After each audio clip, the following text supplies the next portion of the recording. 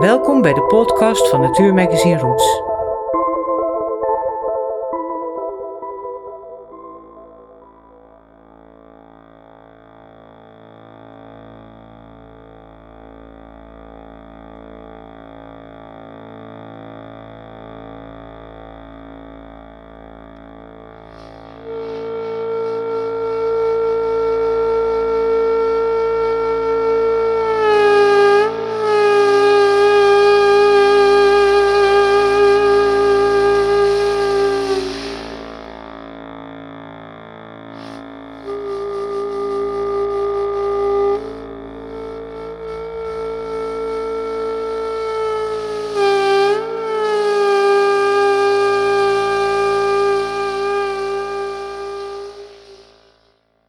De mythische wolf.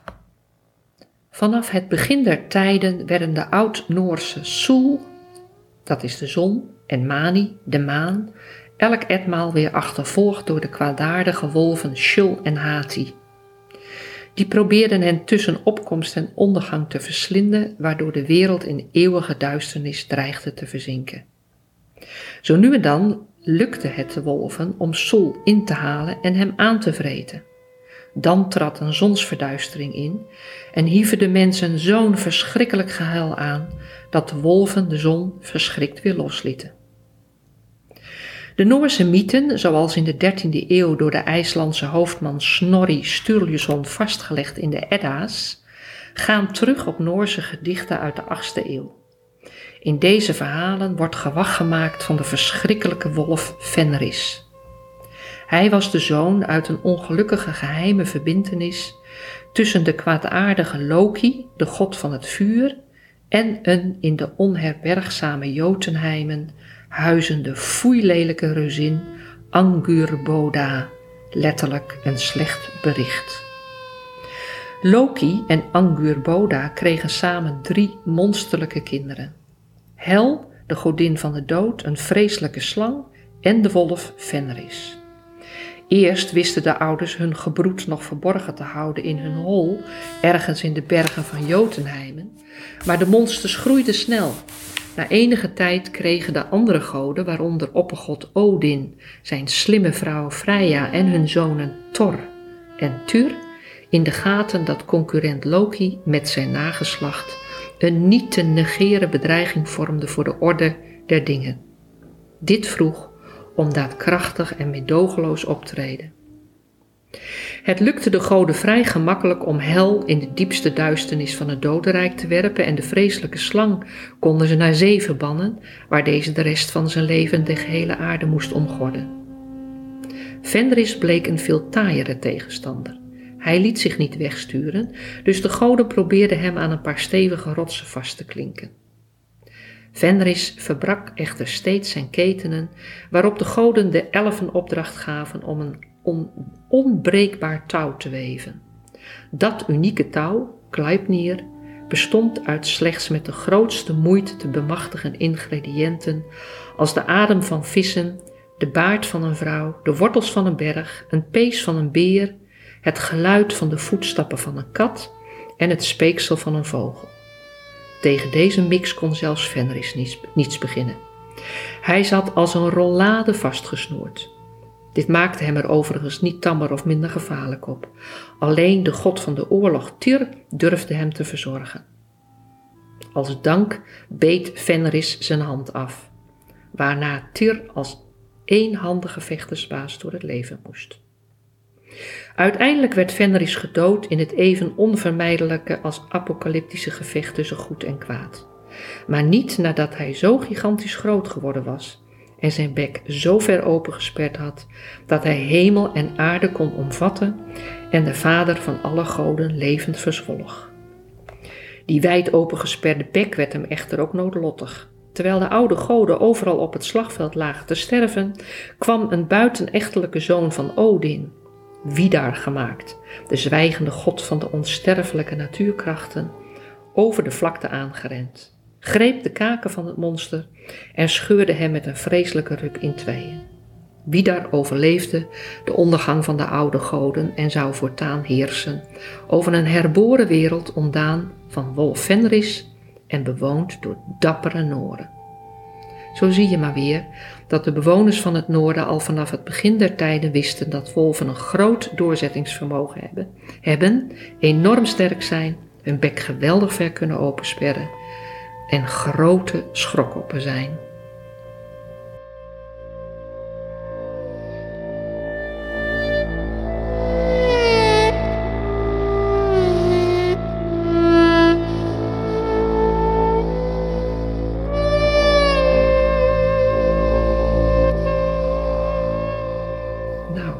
Die wisten al een heleboel over wolven vroeger. Die Noren wisten zeker een heleboel. Roelke, je las hier een stuk voor uit je boek Wolf, de terugkeer van een jager. Waarom heb je dit fragment uitgekozen om voor te lezen? Nou, omdat het zegt zoveel over de Noren en hun relatie tot wolven. Want Noren die hebben dus van oudsher, vonden ze een wolf dus een verschrikkelijk dier blijkbaar. Ze waren dus heel erg tevreden dat hij er niet meer was, dat ze hem hebben kunnen vastbinden en hem in hun macht hebben gekregen. En dat geeft ook wel de relatie tussen Noren en hun natuur weer. En ook dat ze helemaal niet zo blij zijn, althans een heel aantal Noren niet, die op het platteland wonen, dat die wolf weer teruggekeerd is in Noorwegen. Ja, want even voor de luisteraars, je hebt in Noorwegen gewoond. Ja. Je weet dus waar je over praat, want hoe lang heb je daar gewoond? Totaal hebben we 15 jaar in Noorwegen en Zweden gewoond. Ja. Waarvan de langste tijd in Noorden. Maar in het grensgebied tussen Noorwegen en Zweden. Ja, want even kort, wat deed je daar precies? Ja, wij hadden een groot bos met een boerderijwoning erop. Iets van 100 hectare. Met een meer en wat rivieren. En stroompjes. En dat hebben we beheerd. Daar hebben we geprobeerd een mooi natuurlijk bos van te maken. En daar hadden we ook wat vogelaars en andere gasten die daar dan soms ook verbleven. Ja, en je had ook een camping, toch? Een natuurcamping? Ja, dat is een groot woord hoor, natuurcamping. Het waren vooral verspreid staande tentjes daarop in dat bos. En aan de oevers van het meer. Ja. En even, want jouw achtergrond is ecoloog? Nee, ik ben gedragsbioloog. Gedragsbioloog? Ja. Okay. Ja, ik zeg meteen nee, geen ecoloog, want ik heb weinig te maken met beheer gehad, met beheer van natuur of relaties tussen dieren en hun omgeving. Maar ik ben dus geen boswachter of geen opgeleide ecoloog, maar bioloog. Ja. Ja, oké. En vanuit die interesse heb je ook het boek wat hier voor ons ligt, Wolf, de terugkeer van een jager, geschreven. Ja. Want waarom wil je daar een boek over schrijven? Ja, dat heeft inderdaad wel veel, denk ik, ook te maken met dat gedragsbioloog zijn. Dat ik vond dat er zo, als er wat over wolven gezegd en geschreven werd, nu ze ook terugkeren in Nederland, ging dat veel over het beheer van wolven. Van hoe moeten we daar nou, wat voor invloed zullen ze ook op het landschap hebben en op onze natuur hebben. En niet zo heel veel over hun gedrag. En ik vroeg me af of daar niet veel meer over bekend was. Ook omdat ik denk dat het gedrag van wolven heel veel te maken heeft met de manier waarop wij als mensen daarnaar kijken. Wolven verhouden zich op een bepaalde manier tot onszelf en tot onze huisdieren. En tot ons vee wat buiten loopt. En we zijn aan de andere kant ook heel erg gefascineerd door hun sociale gedrag. Hun leven in roedels. En daar is ook niet heel veel nog over bekend. Veel meer over chimpansees dan over wolven. Mm-hmm. En ik was gewoon benieuwd. Ja. En dat je zegt dat de wolf dichtbij staat. Dat bewijst misschien de hond die hier netjes keurig rustig ligt te slapen. Die ligt heel stilletjes te slapen en die luistert een beetje naar ons, denk ik. Dit is een Noorse hond en die hebben we daar ergens gered. En die leeft nu al 13 jaar bij ons en dat is ook een wolf. Ja, je zou het niet zeggen misschien, maar... Ja, want de hond speelt ook een kleine rol in je boek. Want op een gegeven moment ben je tobber aan het uitlaten. Ja. En dan zie jij ook voor het eerst in je leven een wolf? Ja, en voor het laatst. Tenminste in het vrije veld dan. Ja, absoluut. Die zou ik zelf niet opgemerkt hebben, die wolf. We liepen al elke dag door het hele bos om te kijken hoe het er allemaal bij stond. En Tobbe die merkte hem op. die dook in één keer in elkaar. En ik was aan het kijken naar een latrine van een dassenfamilie. Ik wist dat die daar ergens zat. En in één keer dook Tobber in elkaar. En toen keek ik op en toen liep die wolf iets van 10, 15 meter boven mij, half boven mij op de helling, over de richel. Keek me even aan. Vond me blijkbaar niet relevant. En Tobber ook niet echt relevant, gelukkig. En liep weer verder. Ja, wat je vaak hoort als je een wolf ziet, hè, dan hebben mensen het altijd over de ogen van de wolf. Kun je dat beamen? Ja. Keek hij je doordringend aan? Of hoe herinner je dat nog? Ja, het waren in ieder geval hele duidelijke ogen. Wolven hebben zo'n heel mooi zwarte randje om hun ogen heen. Hè? Mm-hmm. En eigenlijk is hun kop, is hun gezicht, wat ze dan het masker noemen, is vrij licht en mooi getekend. Wat wit om de ogen en wat okerkleuren en witte en zwarte randjes bij de oren. Dat was heel duidelijk te zien. En hij keerde ook echt eventjes heel duidelijk zijn gezicht vol naar ons toe. Hij moet natuurlijk ook wel een beetje goed staren, want wolven die kunnen eigenlijk helemaal niet ze zijn niet zo bijziend. Dus ze kunnen wel redelijk goed in de verte kijken, maar van hun ogen moeten ze het niet echt hebben. En dus hij moest even goed kijken van wat is dit, want ik bewoog niet en de hond bewoog ook niet. Dus dan kan hij het moeilijk zien. Dus, maar hij had heel snel in de gaten, hij heeft ons natuurlijk heel goed geroken, al lang van tevoren. En hij had verder heel goed in de gaten dat wij geen kwaad betekenden blijkbaar en ook geen prooi waren. Dus hij ging weer verder. Het verhaal wat je net vertelde over je ontmoeting met de grijze wolf, dat vormt ook de opening van je boek. Zou je dat nog eens willen voorlezen? Tegen de bevroren sparren stak hij scherp af, zilvergrijs en op hoge poten. Het was 8 uur 's ochtends. Ik was zojuist de houten brug overgestoken en volgde het smalle paadje langs het water naar het schiereiland, waar 's zomers de kanoërs aanlegden. Nu was het eind november en bitterkoud. Hond Tobber besnuffelde wat visresten aan de oever. Zijn witte adem voegde zich bij de bevroren nevel boven de inktzwarte rivier. Plotseling dook hij in elkaar, de staart zo ver mogelijk onder zijn buik, de oren plat. Hij maakte zich zo klein mogelijk en gaf geen kik. Een seconde later zag ik hem ook, de grijze wolf. Op de richel 10 meter boven het pad. Daar waar vlak na de Tweede Wereldoorlog voor het laatst gekapt was en nog vaag de contouren van een bosweggetje te zien waren. Je beschrijft het landschap mooi en beeldend. Waar precies in Noorwegen woonde je? Ik woonde een stukje ten noorden van Oslo op de grens van Noorwegen en Zweden. En daar zijn de wolven veel later binnenkomen wandelen. Dat is eigenlijk gebeurd nadat in Zweden de wolvenroedels zich een beetje begonnen uit te breiden. Ja, want dat is ook een van de redenen waarom ik je gevraagd heb voor deze podcast en dit artikel. Is omdat jij in Noorwegen ervaring hebt met een land waar eerst nog geen wolven woonden, toen de eerste wolf verscheen. En in die periode woonde je ook in Noorwegen, dus je hebt het eigenlijk allemaal meegemaakt. Dus je hebt eigenlijk in Noorwegen al meegemaakt wat wij nu in Nederland ook voor het eerst meemaken. Als je daar even kort op reflecteert, is die situatie exact hetzelfde of is het echt totaal anders? Ja, ik denk dat er ergens tussenin ligt. In Noorwegen is het zo dat ze heel snel zijn gaan beheren met die wolven. Eigenlijk wilden ze die wolven niet in Noorwegen. En ze hebben een wolvenzone ingesteld daar. Die loopt ongeveer een stukje ten zuiden van Oslo, vanaf de zuidgrens in Halden in het zuiden van Noorwegen, tot aan het grote Femundmeer. En dat is een redelijk verlaten gebied, wat ten zuiden ligt van het gebied waar de rendieren gehouden worden door de Samen. En wat ten oosten ligt van de grote bergketens, zo zou je het kunnen zeggen. Dat is een heel verlaten gebied en daar leven heel veel elanden.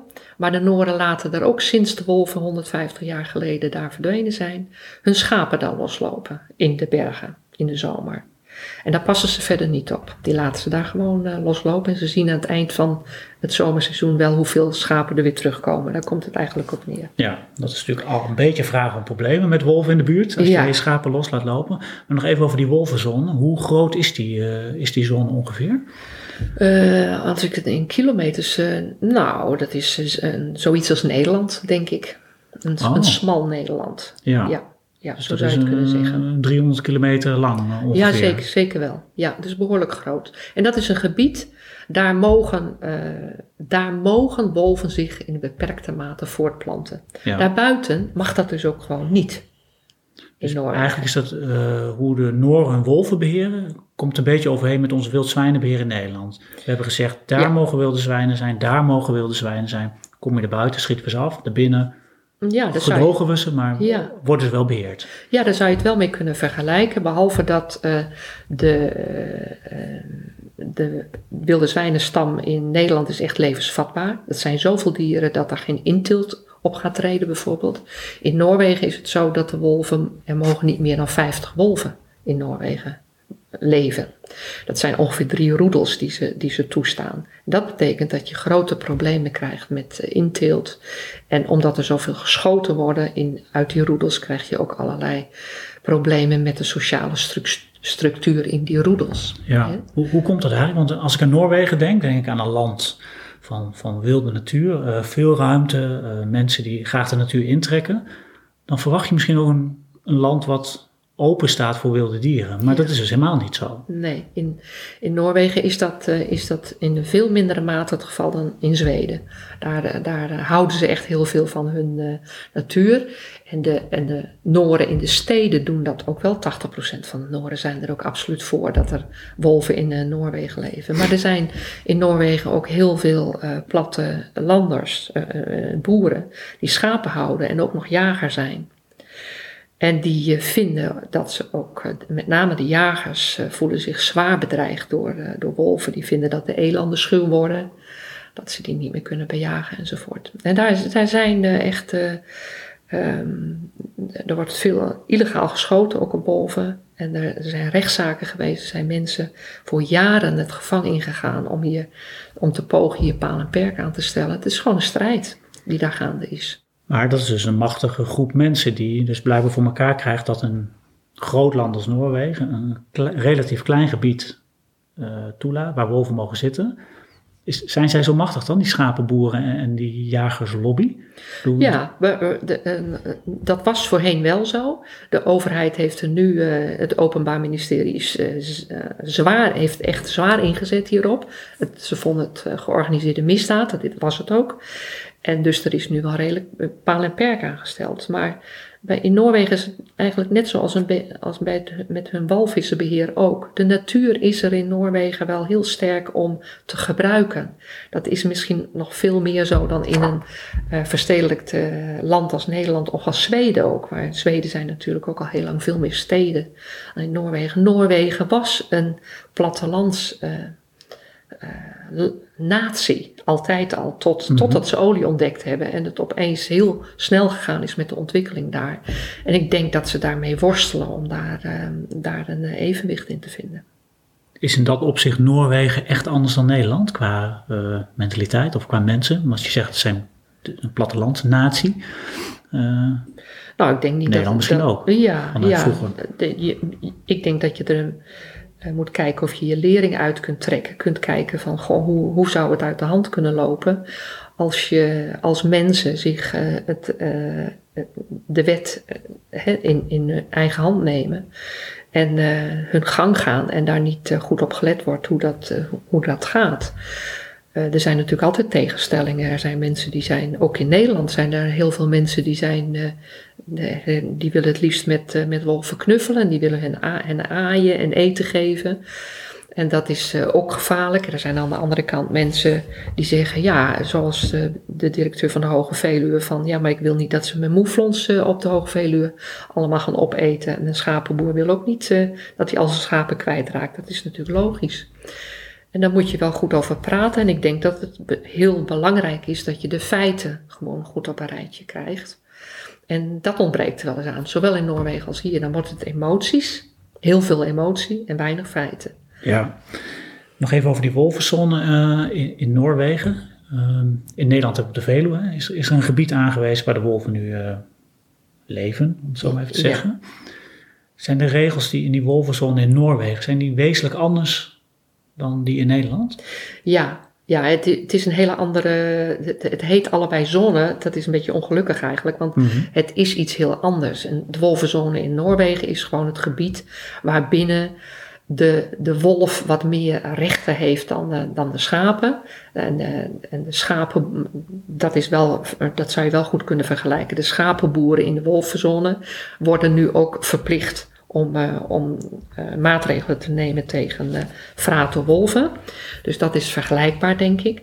Maar in Noorwegen is het zo, daarbinnen, de wolf die mag dat gebied niet kiezen. In Nederland mag de wolf in wezen kiezen waar hij wil gaan wonen. Maar in Noorwegen is dat gebied toegewezen. En daarbuiten wordt hij rigoureus afgeschoten.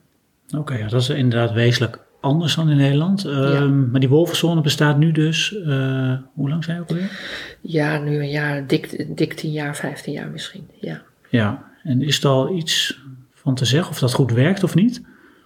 Nou, de doelen die de Noorse overheid ermee stelt, namelijk de wolven binnen dat gebied houden en daarbuiten geven ze elk jaar licenties aan de jagers, mogen ze alle wolven afschieten buiten dat gebied. Dat werkt. Ja, daar zijn we wel toe in staat met onze geweren, hè, als mensen. Dat lukt wel. Wat Noren niet doen is goede maatregelen nemen om hun schapen te beschermen. Dat doen ze niet. En ik denk dat ze dat niet doen omdat die wolven ook eigenlijk heel weinig schapen pakken. Want er zijn tussen de 2 en 3 miljoen schapen worden in Noorwegen per jaar losgelaten in de natuur. Daar worden er 100.000 van, gaan er daar gewoon van dood door ziekte en kou enzovoort. En een paar tientallen duizend door roofdieren, maar 300 in afgelopen jaar en het jaar daarvoor ook, maar 300 door wolven van de 100.000 die er doodgaan. Dus wat zullen die boeren zich ook druk maken daarom? Dat die enkele schaap door een wolf wordt doodgebeten. Nee, ze zijn veel bezorgder omdat ze jager zijn. Daardoor zijn ze bezorgd. En dat zijn de jagers in Nederland veel minder. Mm-hmm. Dat is een groot verschil, vind ik. Nederlandse jagers die zien die wolven helemaal niet als concurrent.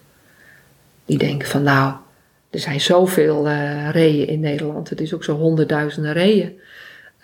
En de Nederlandse jagers kunnen dat helemaal niet aan. Die moeten elk jaar een heleboel reeën afschieten van de provinciale overheden. Mm-hmm. Wordt er geteld en dan moeten ze afschieten. Dat halen ze helemaal niet. Ja, maar in die wolvenzone mogen dus maximaal 50 wolven leven. Dus ieder jaar worden ze geteld. Uitgedund kun je wel zeggen. Of uitgedund, ja. Hoeveel worden per jaar afgeschoten dan? Nou, dat zijn er meestal ook wel een paar tientallen volgens mij. Ja. Ik geloof niet helemaal 50. Ja. Maar misschien ook wel, want ze zwerven elke keer natuurlijk ook weer naar binnen vanuit Zweden. Ik geloof dat afgelopen jaar er weer licentie gegeven is voor 25, afschot van 25 wolven. Ja, en dan heb je het over hoeveel roedels leven dan in zo'n gebied? Er mogen niet meer dan 3 roedels leven. Dus als ze zien dat er een gezin, als ze vaststellen dat er zich weer een wolven-echtpaar vestigt, ja.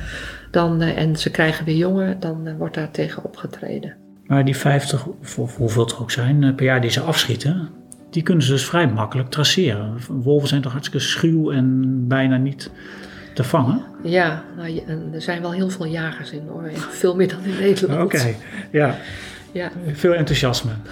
Ja, ze jagen veel op elanden, dus ze lopen altijd door die bossen. Ja, en er zijn erg veel elanden. Maar hoe werkt dat jagen? Als je zegt van nou, dan mogen er 50 per jaar worden afgeschoten, dan is het gewoon op het moment dat ik als elandjager daar door het bos loop, ik zie een wolf, dan is het gewoon schieten. En dan weet ik heb een lijstje, althans een circuleert neem ik aan een lijstje, of ze hebben een app waarop staat, we hebben er nu 48, we mogen er nog 2? Of hoe werkt dat eigenlijk? Nee, dat is niet zo. De illegale jagers doen het wel zo. Het is natuurlijk lastig om vast te stellen of een jager met een geweer op elanden uit is of op wolven. Ja. Dus zo gaat dat wel. Dat geven ze ook aan elkaar door. Met inderdaad appjes, mobiele telefoons van we hebben weer daar een paar wolven gezien en ga je mee jagen enzovoort. Althans tot de straffen uitgedeeld zijn een paar jaar geleden gebeurde het zo. Hoe het nu is weet ik niet precies. Nee. Maar de echte licentiejacht, er wordt gewoon geteld door de ik zal maar zeggen de boswachters, de natuurmensen in Noorwegen. Er wordt vastgesteld, de aanwas is dit jaar zoveel. Er zijn 30 bijgekomen. We hebben nu 80 wolven, het moet terug naar 50. Ja. En de overheid, de provinciale overheden geven dan toestemming om de 25 af te schieten. En daar kun je op intekenen. Je moet ook een goede wolvenjager zijn, om het zo te zeggen. Ja. En dan ga je dus, want het is niet zo simpel, dan ga je op je sneeuwschoenen en soms dagenlang op pad. En dan nog kan het best zo zijn dat het je niet lukt. Maar goed, als je een echte jager bent, vind je het natuurlijk allemaal hartstikke spannend. Dus dan ga je daar. Ze hebben nooit problemen met het vinden van... met het werven van jagers? Nee. Oké. Maar nog even over die zone. Hè. Die is dus ongeveer net zo groot als Nederland. Goed, in Nederland leven er nu, ik weet niet wat de actuele cijfers precies zijn, maar wat hebben we er nu? We hebben op de Veluwe één familie in ieder geval. Zit een kleine familie. Ja. Dus we werven hier en daar wat wolven rond. Dat zijn nog lang geen 50. Hoe gaat zich dat in Nederland dan ontwikkelen? Moeten we ook naar richting de 50 wolven en is het dan gewoon genoeg? Of hoe kijk je daarna? Nou ja, het is natuurlijk koffiedik kijken of dat überhaupt zal gebeuren. Hè? Want Nederland is in Nederland lopen de wolven tegen de mensensamenleving aan. Ze leven ook niet in de buitenwijken van Oslo of in Stockholm. Ze leven natuurlijk ver weg van menselijke bewoning liefst, waar genoeg wild is. Dus ik weet het gewoon niet hoe het zich hier zal ontwikkelen. Ik vraag me ernstig af of er wel zoveel families in Nederland zich zullen gaan vestigen. Misschien een paar roedels. Mm-hmm. Dat zou kunnen. Ik denk wel dat we ons moeten voorbereiden. En dat wordt wel eens een beetje vermeden nog in Nederland. Ons moeten voorbereiden op als er nu eens veel meer komen. En als er nu eens wel mensen gaan benaderen en in de buitenwijken gaan lopen. Ik was laatst voor een lezing in Bennekom en daar vertelden mensen dat er een zwervende wolf, die was tussen Ede en Bennekom gewoon de straat overgestoken. Een heleboel mensen hadden dat gezien. Okay. Nou ja, dat kan gebeuren natuurlijk. En dan moet je wel kijken van wat willen we nu in Nederland? Willen we ze net zo gaan beheren als de wilde varkens op de Veluwe of gaan we daar anders mee om? Ik denk dat dat wel verstandig is, want als wolven steeds dichter bij mensen gaan komen, dat is op zich niet erg, maar mensen gaan ook dicht bij wolven komen. En veel mensen denken door bezoek aan wildparken enzovoort dat je ze kunt knuffelen eigenlijk. Dat het een soort van leuke honden zijn als je ze maar goed benadert of maar vriendelijk benadert. En dat is gewoon niet zo. Het is een wild dier, je moet respect tonen, je moet afstand houden. Dat is gewoon belangrijk, anders gaan er ongelukken gebeuren. En als er ongelukken gebeuren, dan zijn de mensen niet het slachtoffer, maar de wolven zijn het slachtoffer. En dat heeft Noorwegen ons heel duidelijk geleerd, denk ik. En dat gebeurt nu ook in Duitsland. En in Frankrijk is men ook al een beetje bezig met beheer, Italië ook. Ik denk dat we daar wel over moeten nadenken. Ja, want als je zelf stelt, de overheid meldt zich bij jou met de vraag van hoe denk jij dat we wolven moeten beheren in Nederland? Wat is volgens jou het ideale scenario qua beheer? Dat weet ik niet. Nee, dat durf ik niet te zeggen. Ik ben ook geen ecoloog. Dat durf ik niet te zeggen. Nee. Ik denk dat je goed moet kijken naar hoe het nu gebeurt in Duitsland. Daar probeert men wat. En van de ervaringen in de Verenigde Staten en Zweden en Duitsland moeten leren. Daar is te raden moeten gaan hoe je dat nou het beste aanpakt. Maar het is allemaal nieuw voor iedereen. Dat is gewoon, ja. Ja, maar het feit dat de wolf uit zichzelf naar Nederland is gekomen, dat juich jij denk ik als bioloog toch wel toe, of niet? Nou, ik vind het wel heel erg dapper van die wolven, laat ik het zo zeggen. Of ik het zo erg toejuich, weet ik niet. Want ik weet niet of wij zo'n goed Kijk, die wolven zijn gewoon het voedsel achterna gelopen. Er zijn hier heel veel reeën, daar komen ze hier naartoe.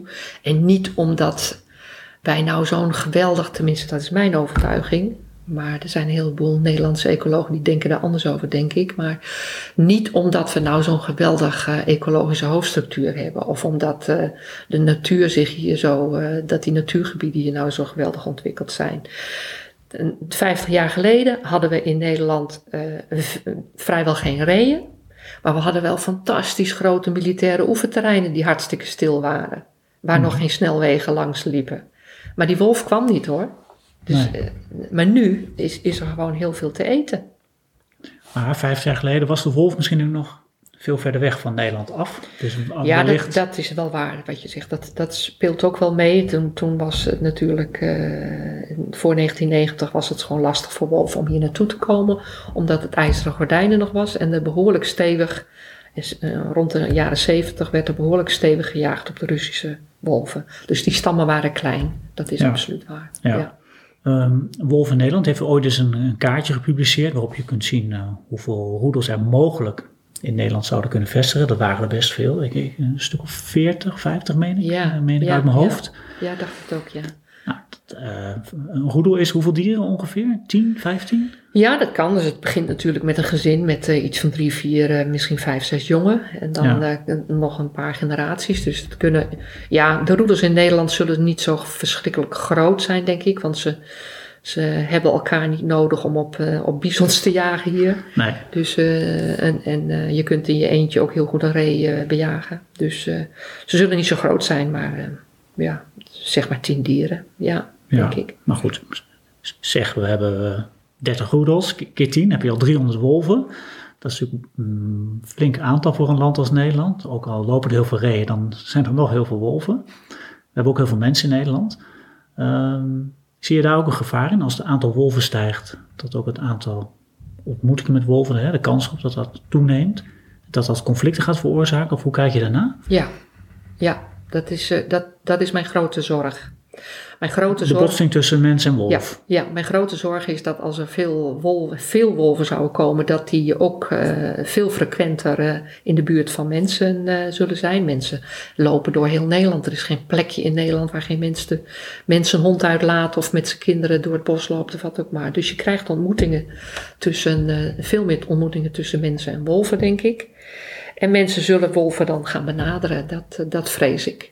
En als mensen wolven gaan benaderen, dat hebben we ook in Duitsland, is dat nog veel vertoond.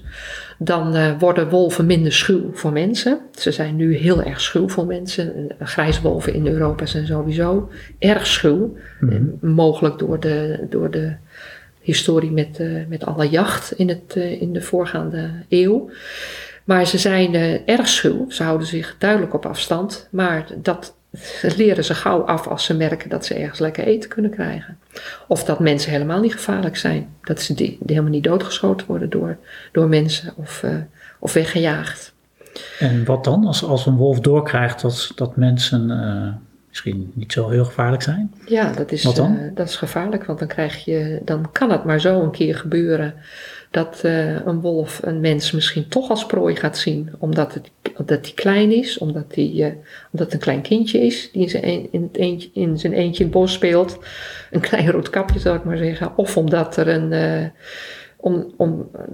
mens zich zwak opstelt.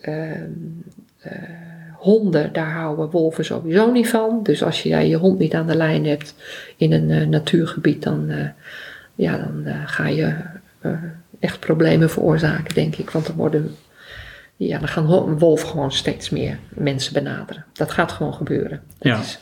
Dat lijkt mij. En dat is bekend heel gevaarlijk. Wolven, we kunnen dat wel ontkennen, maar wolven kunnen mensen natuurlijk aanvallen en ook eten.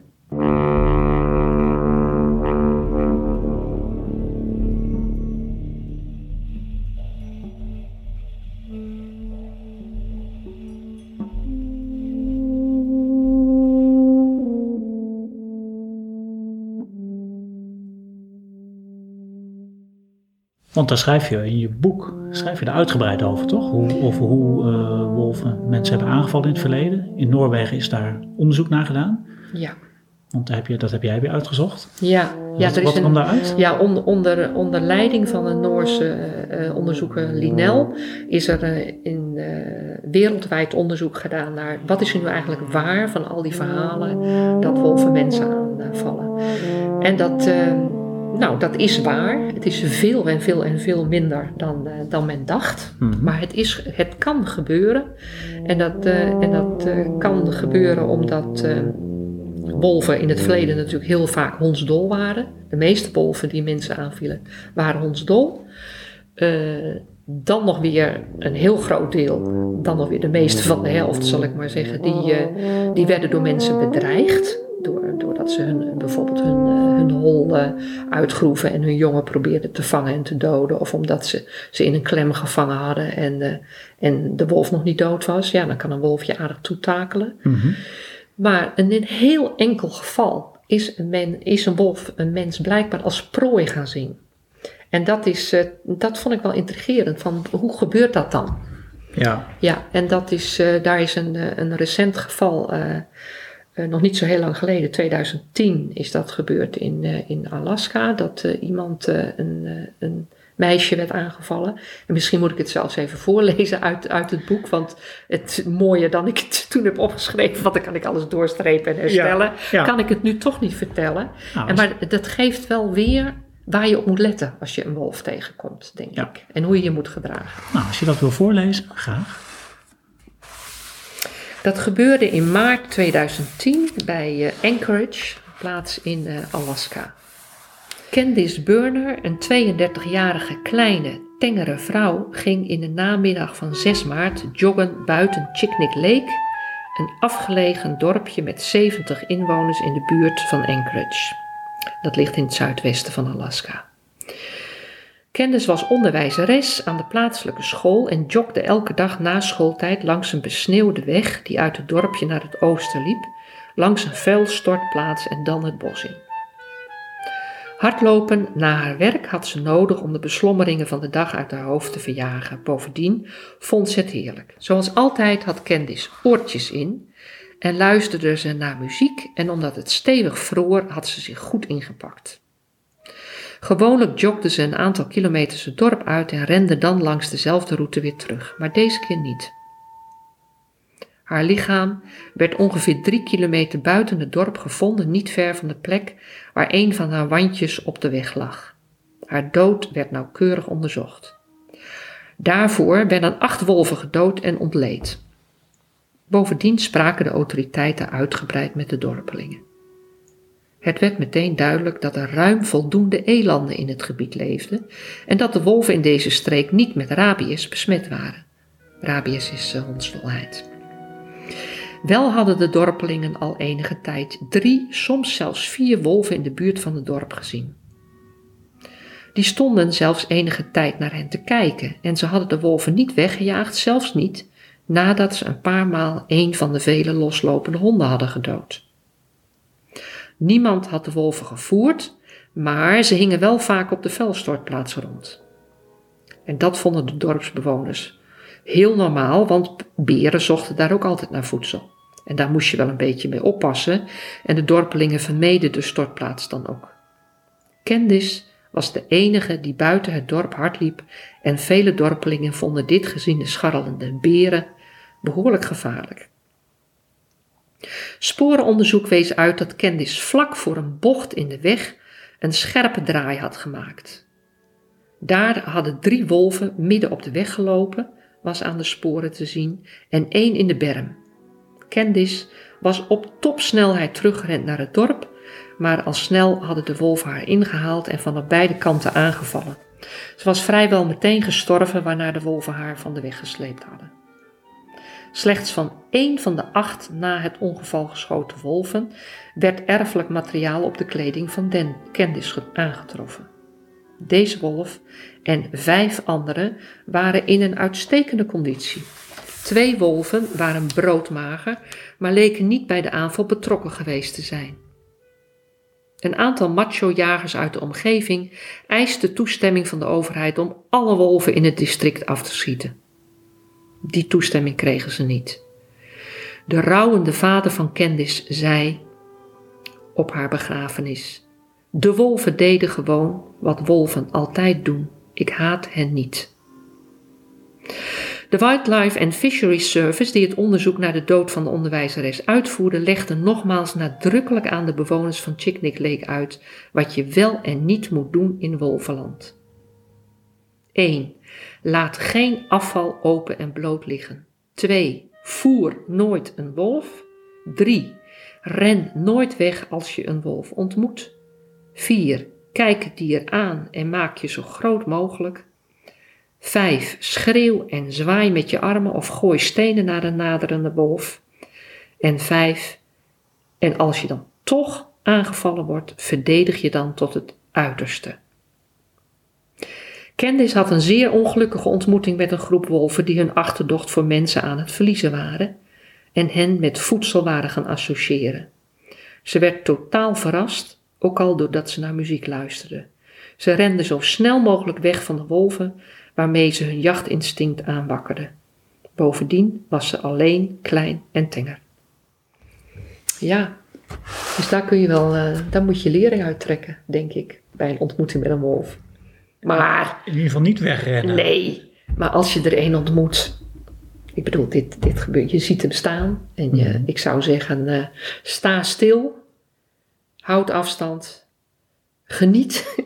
Ja, ik hoop echt dat ik er ooit nog een keer weer een zie. En dan laat dat smartphone maar in je zak zitten, denk ik dan. En genieten. En ja.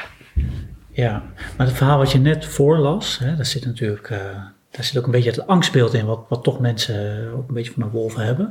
Maar ergens in je boek schrijf je ook dat leven met wolven een kwestie van wennen is.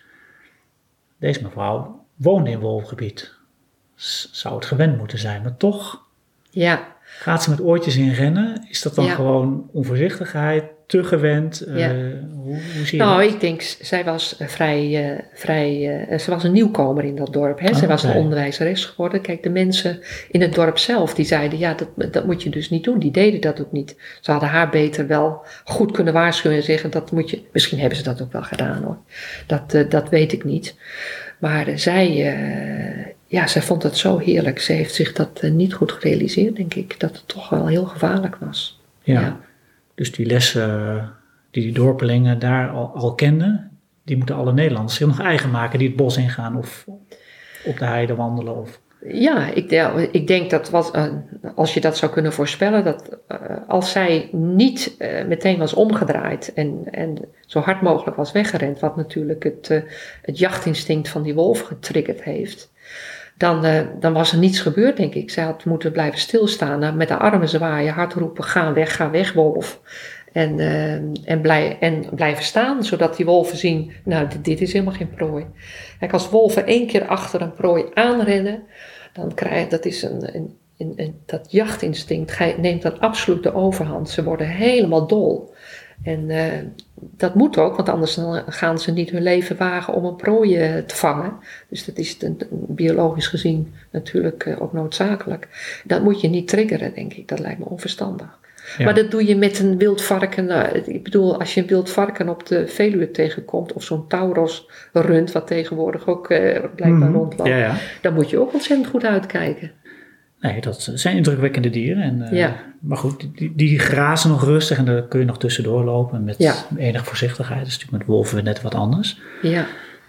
Maar denk je wel op basis van wat je nu allemaal hebt uitgezocht en hebt gelezen en wat je in je boek hebt opgeschreven, is dat het gaat lukken in Nederland? Kunnen we in Nederland goed samenleven met wolven? Nou, ik ben wel een heel optimistisch mens, dus ik heb er altijd vertrouwen in dat mensen kunnen leren.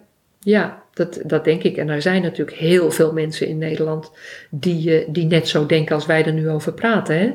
Van je moet gewoon netjes afstand houden. We hebben natuurlijk ervaring met Schotse hooglanders. We hebben ervaring met het lopen in wildgebieden.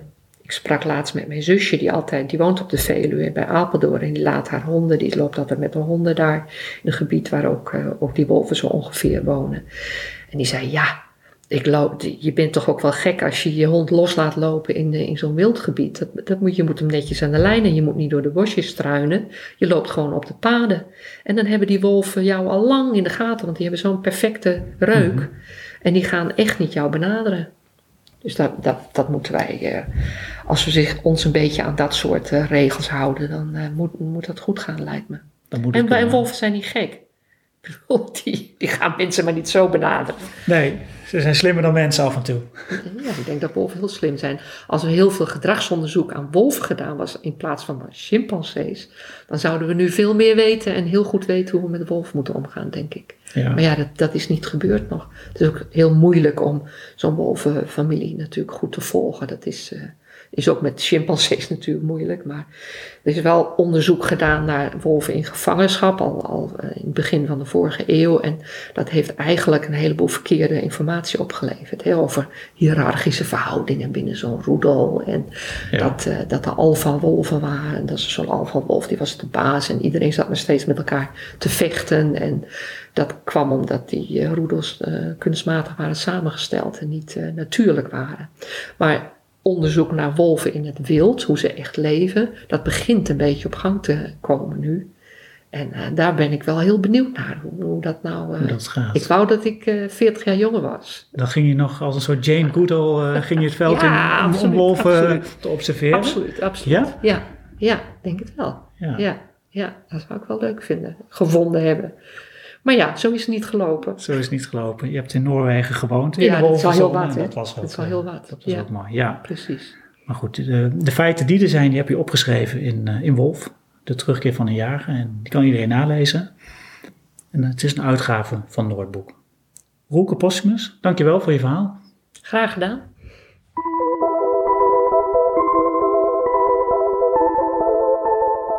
Leuk dat je luisterde naar de podcast van Natuurmagazine Roots. Wil je meer weten over natuur in Nederland? Kijk dan ook eens op onze website rootsmagazine.nl. Heb je nog vragen of opmerkingen? Mail ons gerust. Dat kan op info@rootsmagazine.nl.